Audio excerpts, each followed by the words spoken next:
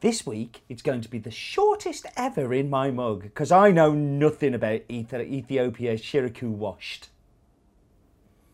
My name is Steve Layton, and I travel the world finding amazing and delicious coffee for you to drink at home. Some make coffee difficult to understand and complicated, but here it's my job to make it easy and fun and tell you what's in my mug. So it's time to get our snozzer in the bowl, and there's a reason I've chosen snozzer in the bowl for Ethiopian, is I just love the aromatics that come off a washed Ethiopian Yirgacheffe.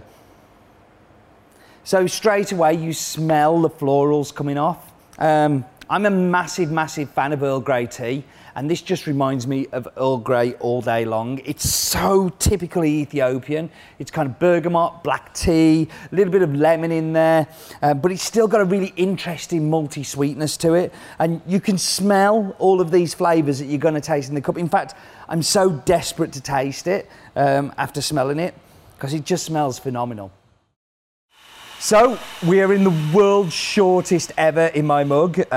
This week we have a washed lot from the Chirinku mill, which is just south of the town of Yirgacheffe, run by Garama Gawara, and they receive deliveries from around about 700 local growers. Altitude of around about 2,140 metres above sea level, which is obscenely large and high. And growers based around there, the lowest they tend to go is around about 1,900 metres. This is a classic Yirgacheffe. How it's been produced, how it tastes. We selected it from the cupping table, just on its taste profile, and as I say, I don't know that much about it.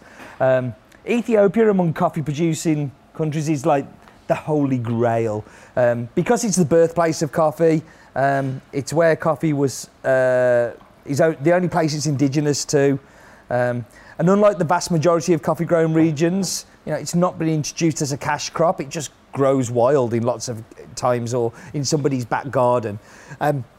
Also, because of that age, you end up with so much biological diversity from the coffee. So, it's constantly changing, constantly evolving, because it's a wild plant. So let's dive into the coffee and taste it.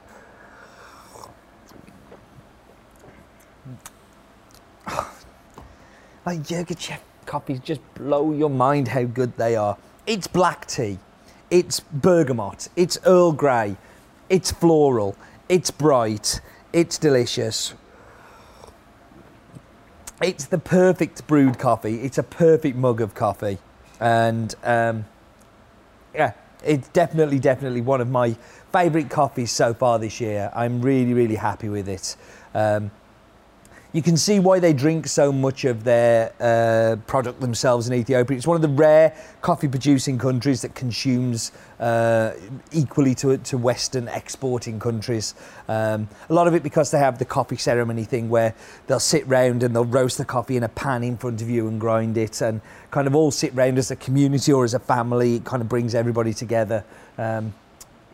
Anyway, thank you very much for joining me. I'm sorry it's a short one, but the coffee speaks for itself. You don't need me to speak for it. So do remember, life is too short for bad coffee.